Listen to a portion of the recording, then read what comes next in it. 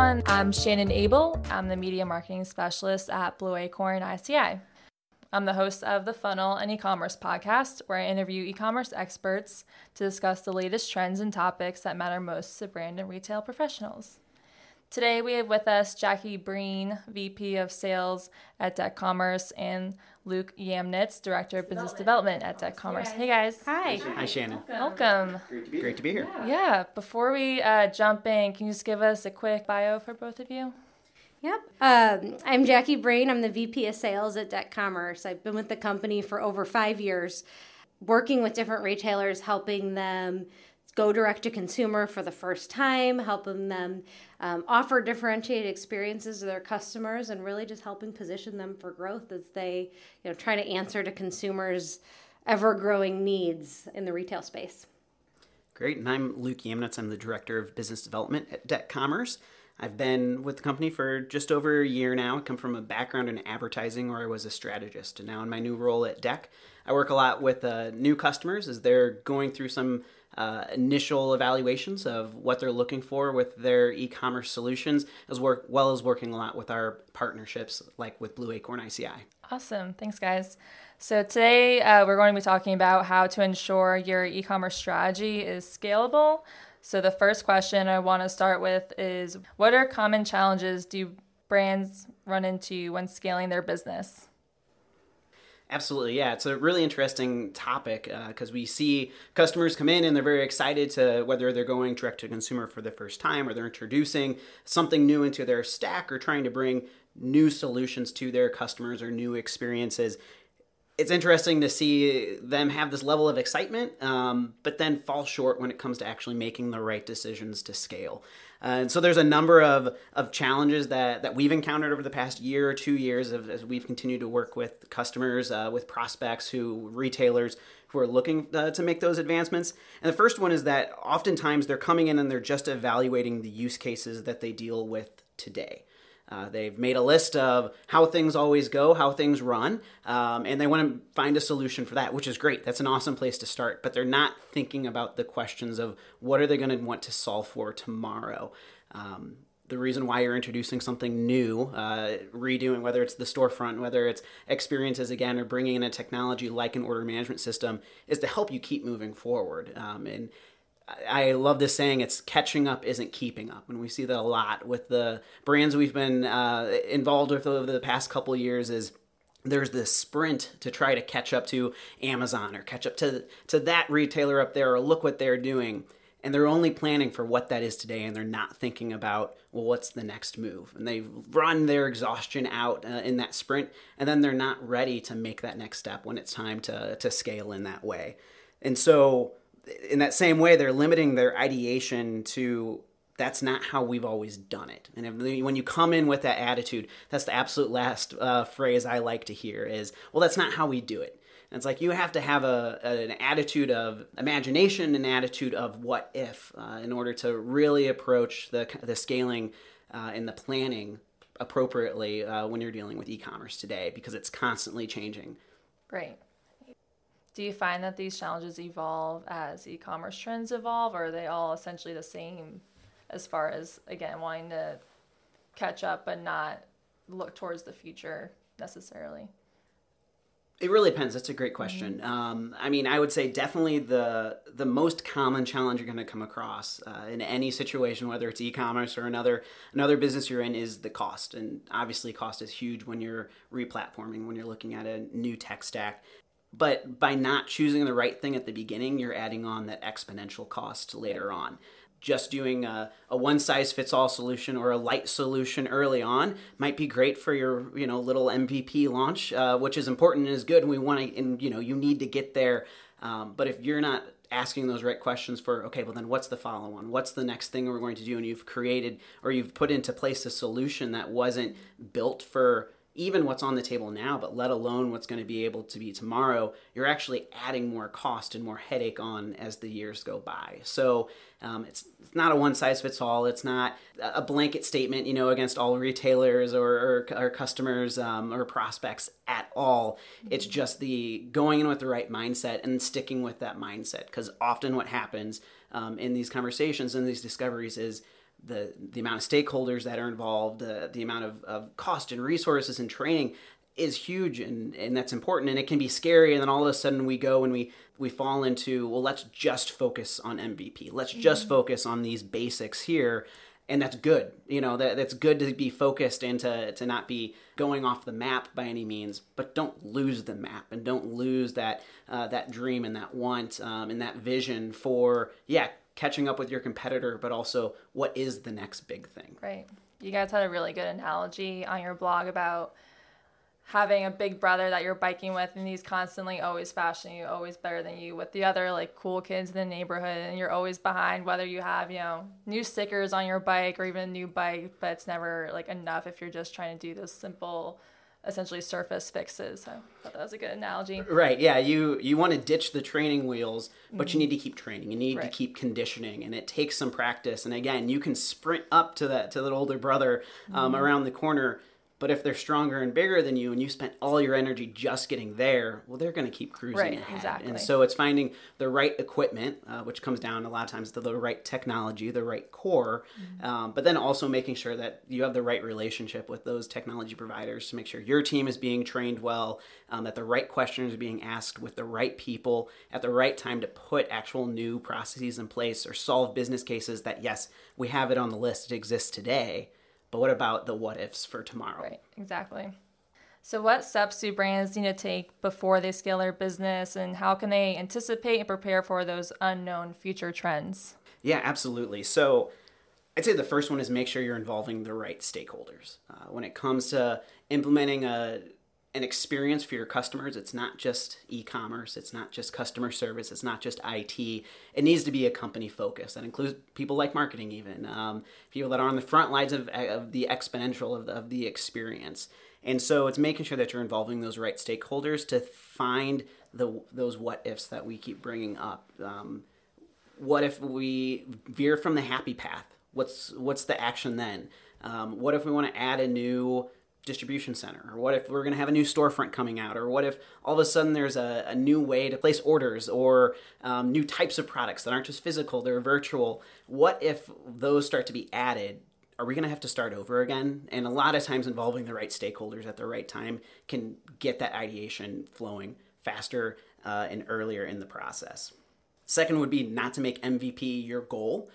It's really good in discovery to then come around and know that that is what you're aiming for with the sprints that are leading up to that. But keep in mind, again, don't throw out the map. What is the goal? It's creating an experience that's going to continue to evolve for your customers and for the industry and for your company, stakeholders, etc. And make sure you don't lose sight of that, because ultimately we're getting a little bit too focused on, okay, what can we just do to scrape by? I was put in this position. I was given this this task, this duty to put this new piece of technology into place. Am I just checking the box, or am I creating something that's going to go beyond what that box is? The third thing I'd say is working with a consulting partner. I think having a partner like Blue Acorn, ICI, we work with a number of others, around the world. It's really important because those are the ones that are going to be making sure you're asking the right questions. Brands can do a lot on their own. We work with amazing, huge global brands that have been through, if not this experience, similar ones. And we're constantly learning from our retailers and from our partners as well. But making sure that you're bringing in someone who can come in with a fresh mindset, keeping that objective top of mind, and making sure that there's nothing that's falling through the cracks as far as what you're thinking of or the what if. Again, going back to, well, it's not the way we've always done it. Bringing someone who comes in and they don't know the way you've always done it, so they're going to poke holes in it, not to add frustration, but to make sure, okay, what if that isn't happy path? What if that isn't what tomorrow is going to be like? So working with a consultant partner is going to be extremely important. In the same way, focusing on the core technology. You referenced the bike analogy that I'm particularly a fan of, and in the blog I talk about how I wanted to get faster, and as a kid I thought that if I put flame decals on my helmet I'd go faster, or I'd put the little the baseball card in between the spokes and it'd make that noise like I was a motorcycle, and I'd imagine I was going faster. There's a lot of really good technology solutions out there that can be added or not added at different times, and they're all going to make it better. They're going to make a better experience in the end. But when you're thinking about, okay, what's MVP? How am I going to scale? Be investing in what that core technology is early. because it's more important that you have a better bike than you have the stickers on the bike, right? This is what's going to happen when you buy the new bike. You're going to have to buy the new stickers anyway. So invest first in the bike and then in the pieces that are shiny and good and create that good experience, but it's going to carry on into the future. When someone's evaluating different core tech platforms, what type of questions should they be asking those providers? What things should they be looking for?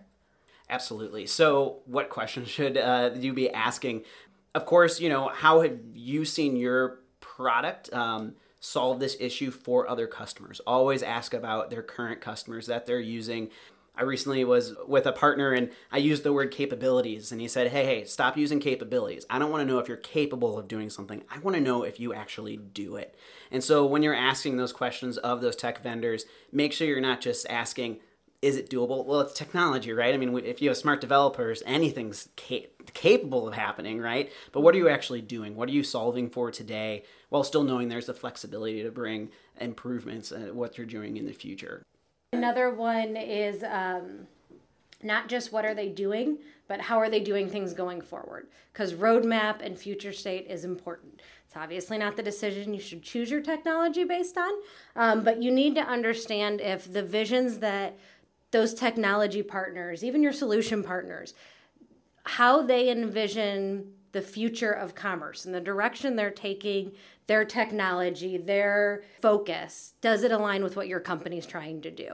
Because we talk a lot about how this foundation is really important, but this foundation has to be flexible enough to continue to grow and scale, because what we're solving for today, we weren't solving for 2 years ago, and we're going to have a whole new set of challenges in retail to solve for in another year. So that's why it's so important to have that, not just the foundation of what exists today, but understanding of the vision that's going forward. Right. And you make sure your platforms are growing with your needs and requirements. Right. And look for the good in finding a technology that is focused. When it's a one-size-fits-all, of course, we do the whole gamut of it. It might be an easy one-time decision. Procurement might be really happy because it's just one bill, but there's still goodness in best in breed and finding a partner, finding a technology piece, finding a piece especially of core technology that's going to stay focused on that, because they are already thinking about what's next, what's happening now. They're not having necessarily their discipline deprioritized because there's 10 other offerings. And yeah, this year was the year that we focused on this little piece of the distribution, network or whatever, but we're not going to revisit it for another 5 years because now we're improving these other little pieces.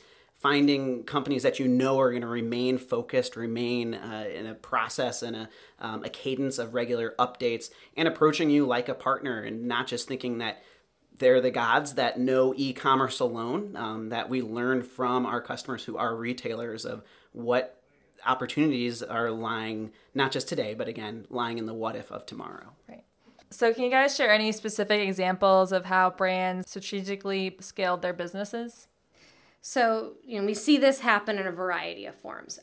It can be anything from offering differentiated experiences, whether they want to sell customized products.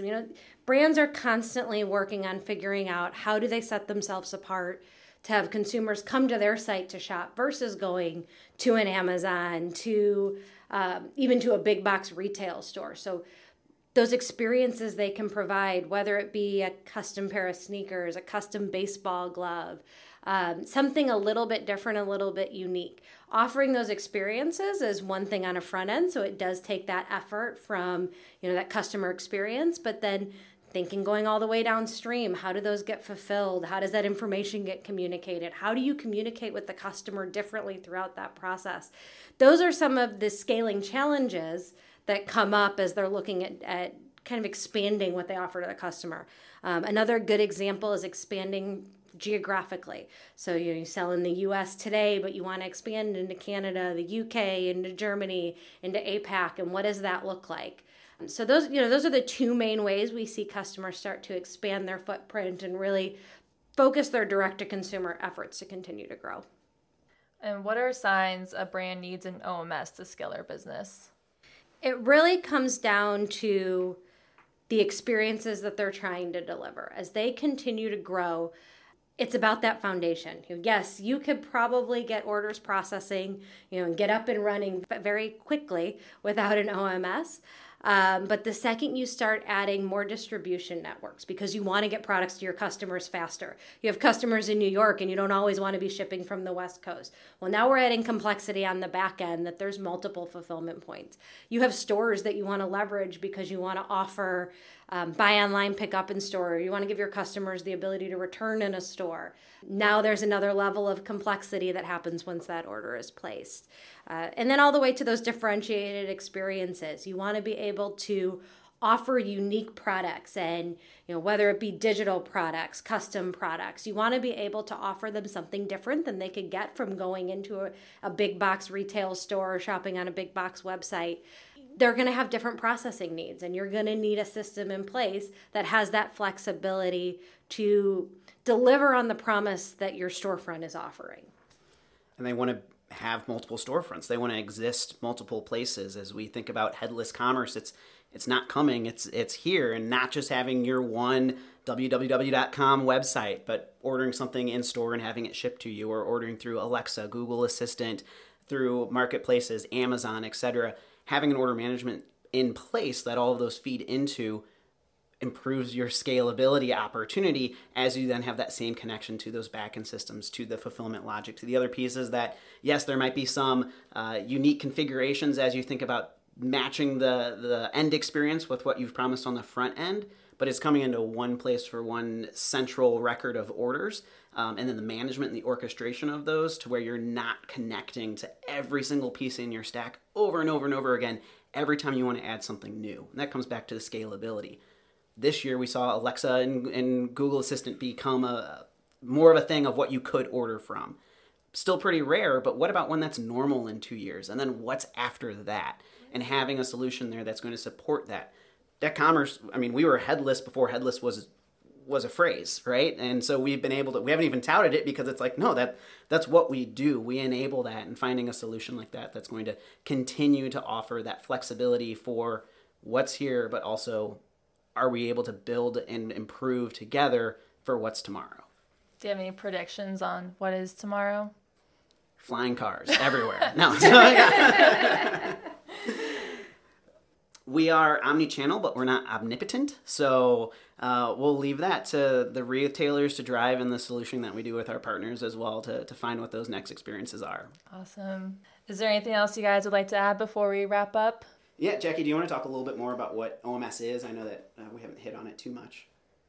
Ecommerce is an order management solution that simplifies managing orders in a direct-to-consumer retail space. So enabling those experiences that allow retailers to go direct-to-consumer, whether it be the first time or something that they've been doing for the span of their business longevity, giving them the tools and the platform and the flexibility that they need to not let their technology be an inhibitor of growth. Right, to communicate that inventory to the right channels, to help process returns, pre-orders, back orders. A lot of the things that veer from just the simple happy path is when you're going to have an order management system in place to produce that scalability for what you have now, yes, on that list, but what's tomorrow as well. Awesome. Well, thank you, Jackie and Luke, for joining us. This has been great. For more information, visit the Ecommerce website, or we also have a vendor spotlight for Ecommerce on Blue Acorn ICI's blog. For those of you listening, you can find any of the episodes from the funnel, basically anywhere you listen to podcasts. But until next time, thanks, guys.